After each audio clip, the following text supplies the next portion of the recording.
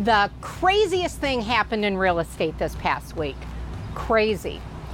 But let's talk about it a little bit. First of all, when you're thinking about doing improvements to your home, whether you're thinking about selling or not, it's a great idea to keep a list.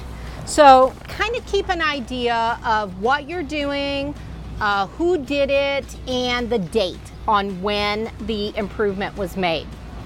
If you're hiring contractors, you also want to ask for a lien waiver. So it's an easy document that just says everything has been paid.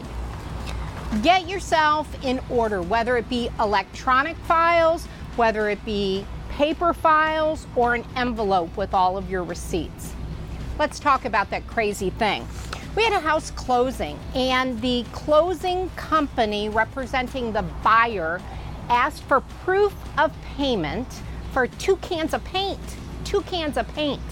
So, and it was done 11 months ago, 10 months ago, whatever the timeline was.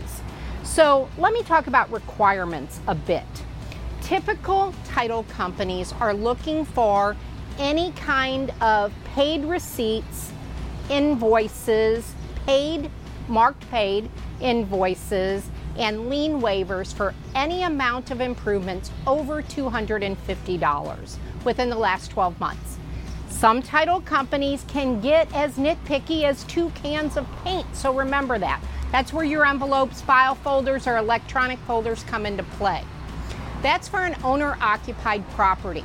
What doesn't cover, or what is not able to be used, are credit card statements, bids, or estimates. So it really has to be a paid invoice, paid receipt, lien waiver.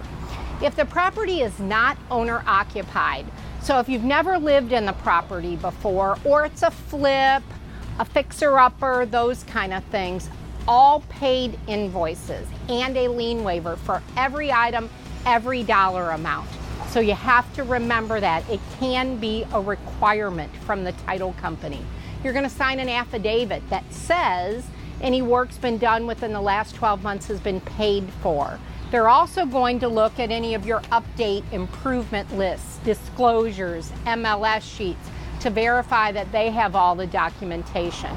They are strictly looking for mechanics lien coverage to make sure there's no problems going forward.